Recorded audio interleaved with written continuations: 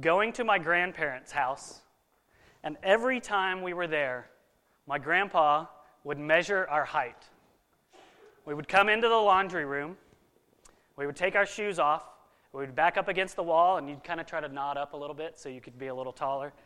And then he would take a pencil and draw a little dash on the wall, write my name, write my age, and the date. And so this was a really common thing that we did every time we were at Grandpa's house. And it was really exciting because you got to see yourself grow. You got to see your progress. You know, you were like, oh, last time I was only this tall, now I'm this tall. And it was just really neat to see yourself grow because everybody wants to be taller, it seems like. As I reflect on this, what I began to notice is that the markings on the wall reveal our growth, but they don't reveal how we grow. You see the progress, but you don't know how it happened, per se. Now, we know that we need to eat plenty of food, we need to drink lots of water, and so forth to grow. But how does it work? I mean, how does it really happen? When it comes to church, do you ever feel like growth for the church happens mysteriously? Do you ever find yourself wondering, you kind of observe this and it seems like something that you can't quite put your finger on? What I want to suggest this morning is that I believe understanding church growth is kind of like the marks on Grandpa's wall. We see the marks and we see the progress of our growth, but we may not know how it happened. And so, wouldn't it be cool if we could see in the Scriptures more than just a blueprint of how we might grow, but the actual hope that if we embraced the wisdom of the early church, we will grow? Wouldn't that be neat? I believe that God has graciously done that for us, and that in His Word we will see wisdom and hope for how we can actually grow. And so the question I want to wrestle with this morning as we spend some time in the Word is, how do we grow to be the church that God wants us to be? That is the question. So if you have a Bible, we're going to go ahead and turn to Acts chapter 2. We're going to be in verses 42 through 47. If you don't have a Bible, you can use the blue one that's there in the back of the pew in front of you. Acts chapter 2, verses 42 through 47. As you're turning there, I want to just recap kind of what we've been doing the past couple weeks. Skillman Bible Church, we as a church, we are a community reputation increase, both at home and abroad.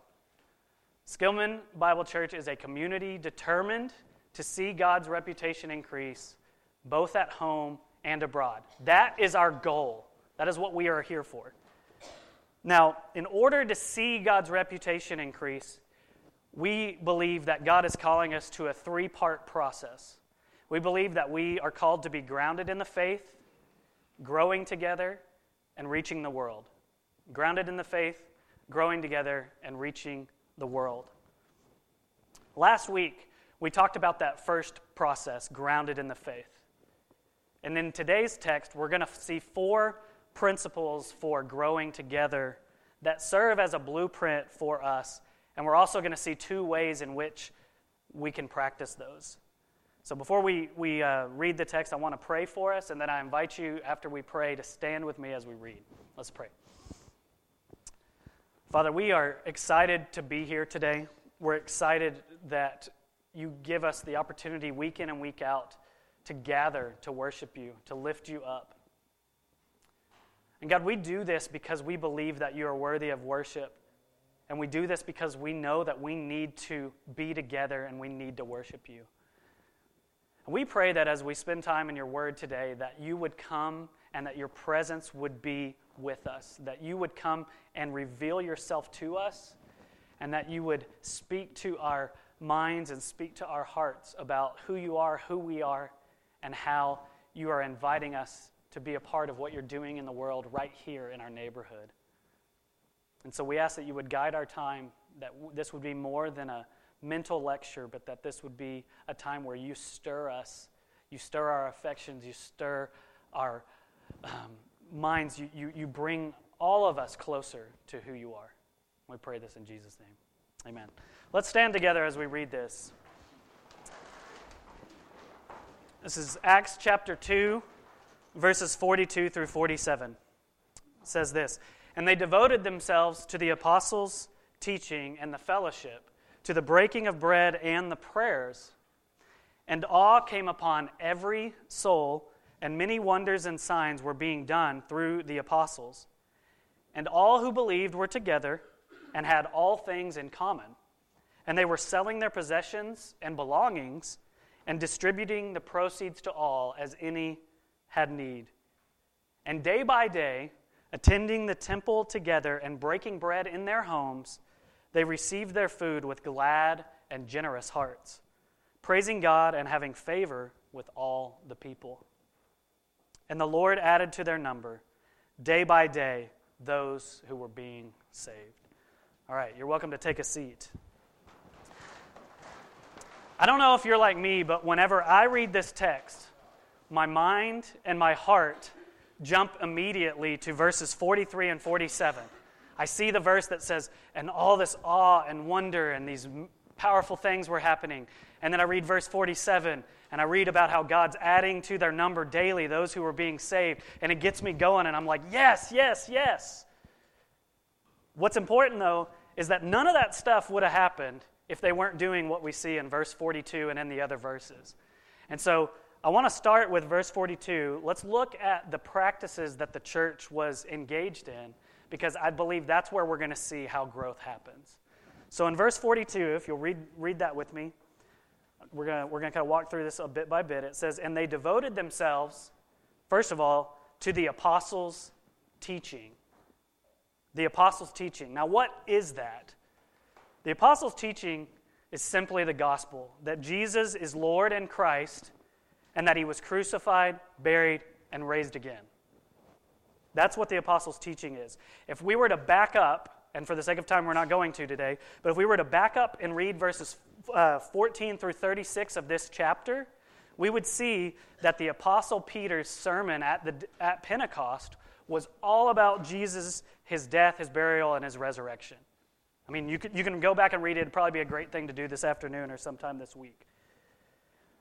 The first thing we see here is that the primary way that we grow as a church is by being devoted to Jesus-centered teaching. We grow by being devoted to Jesus-centered teaching. I believe Luke started this list with the apostles' teaching because it is absolutely essential to our church growth, to our health. Just like a tree trunk must be connected to its roots to continue to grow, as a church, we have to be connected to Christ and the gospel if we're going to grow. That's where our life is found. That's where our hope is found. And we talked about that last week. We believe this so much that every single week, week in and week out, we gather here and we sing and we preach and we teach about Jesus and his life, death, and resurrection. We grow by devoting ourselves to Jesus-centered teaching. Look back at verse 42 for the second practice. It says they devoted themselves to the apostles' teaching, and then secondly, the fellowship. The fellowship. Now, you might think of fellowship as simply hanging out and talking with other Christians, but it's more than that.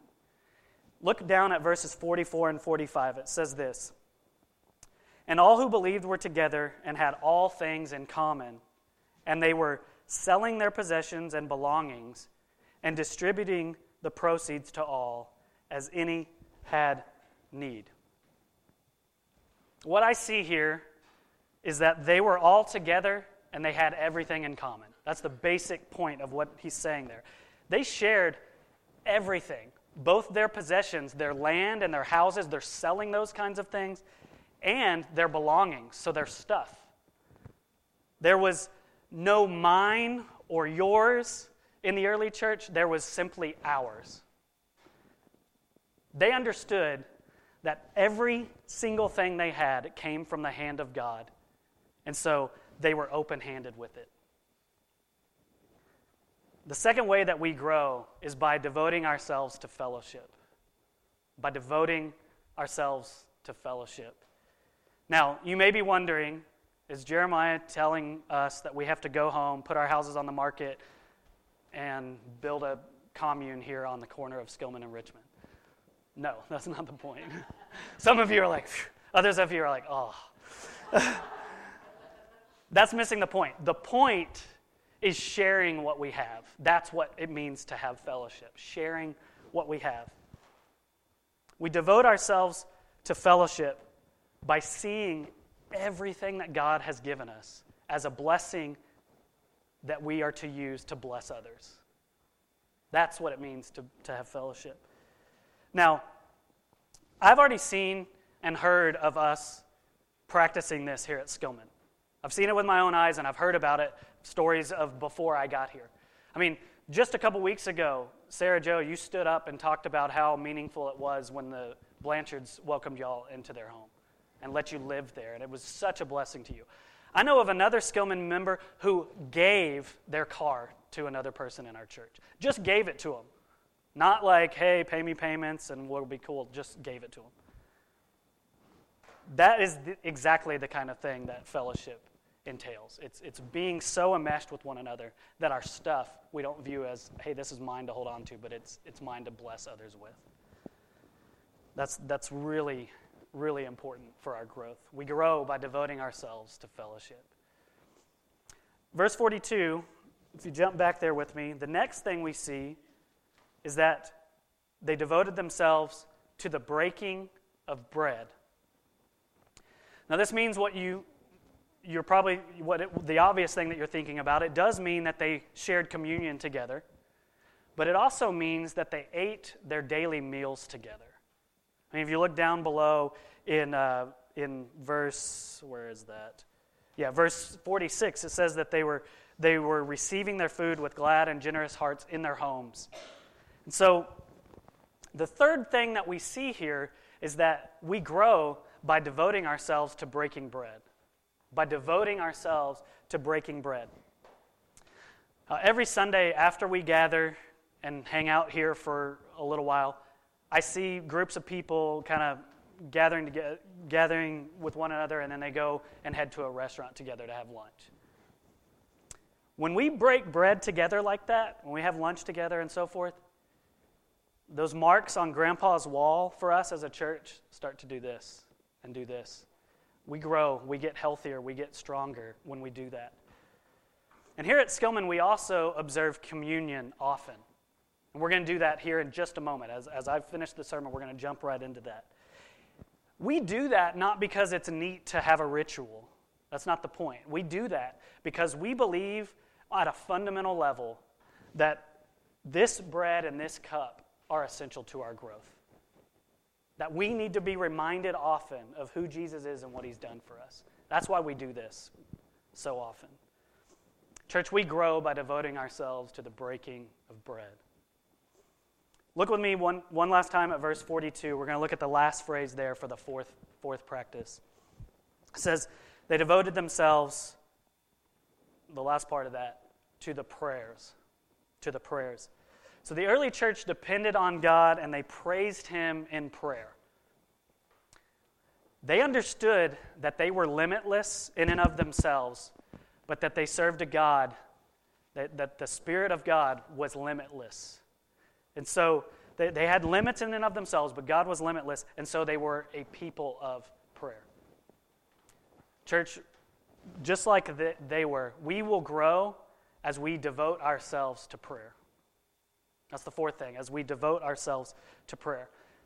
Our Old Testament reading today was 2 Chronicles 7:14. And it said this, if my people who are called by my name will humble themselves and pray and seek my face and turn from their wicked ways, then I will hear from heaven and will forgive their sin and heal their land.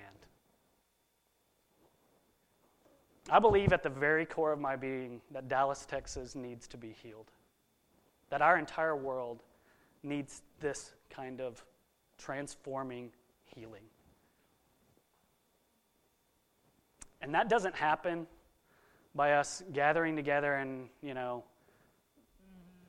coming up with some good ideas or something. That happens by Jesus Christ and his gospel going forth and touching people's lives.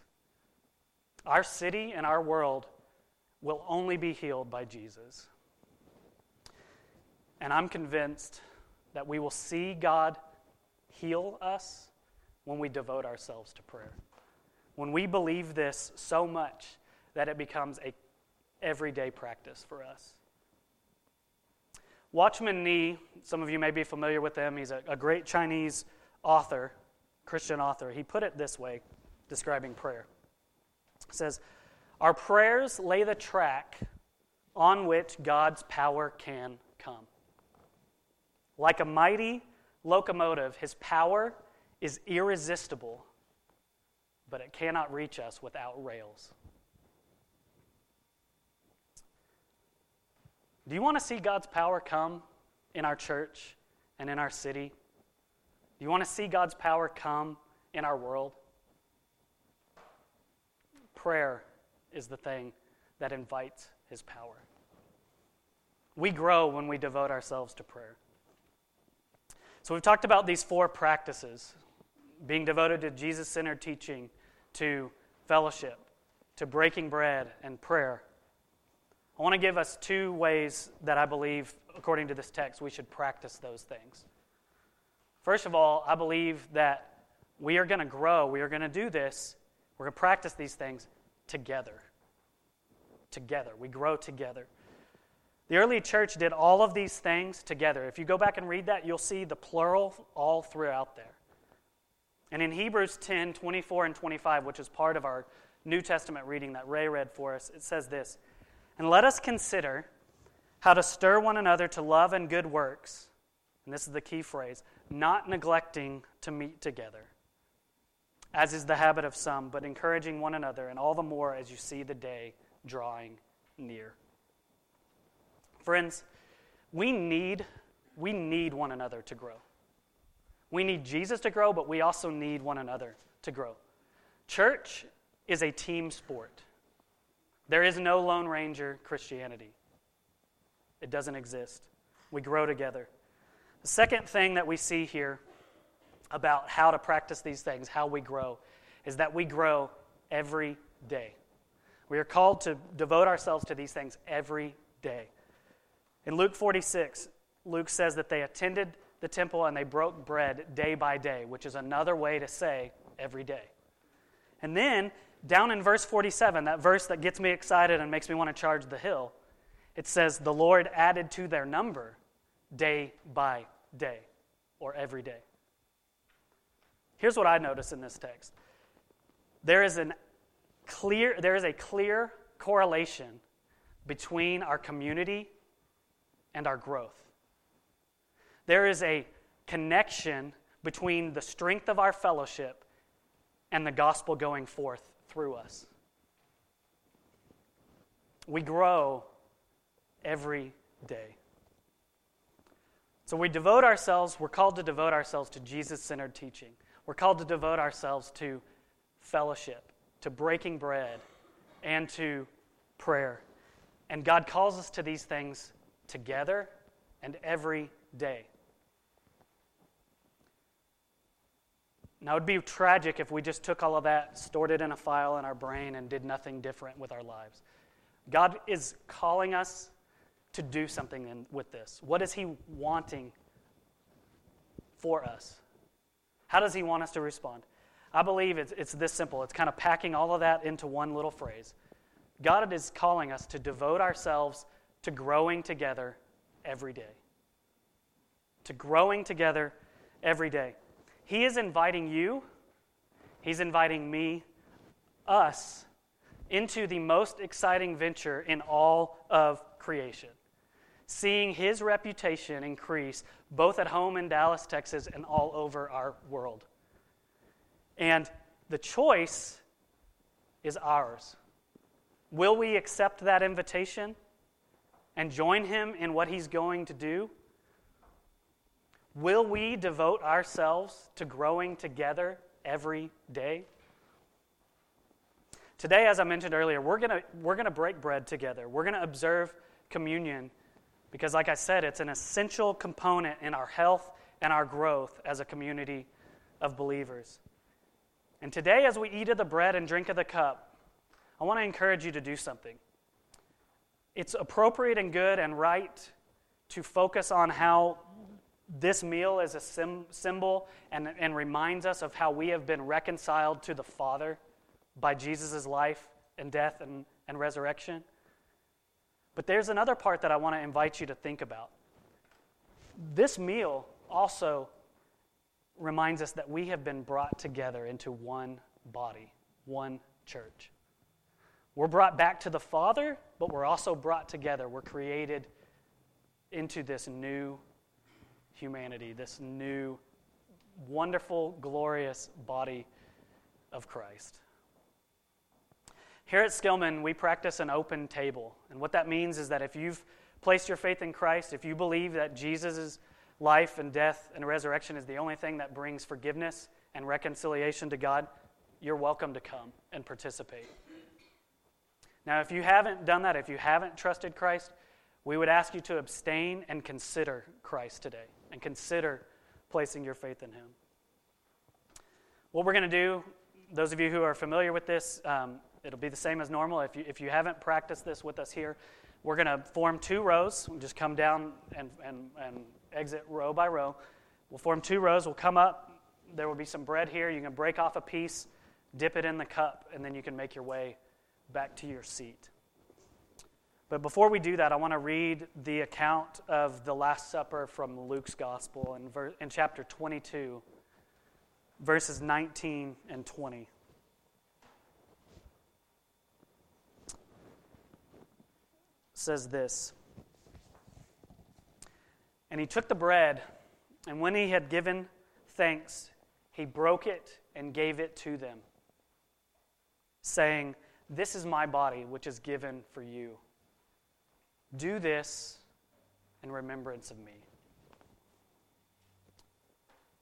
And likewise, the cup, after they had eaten, saying, 'This cup that is poured out for you is the new covenant in my blood.'" Let's pray together.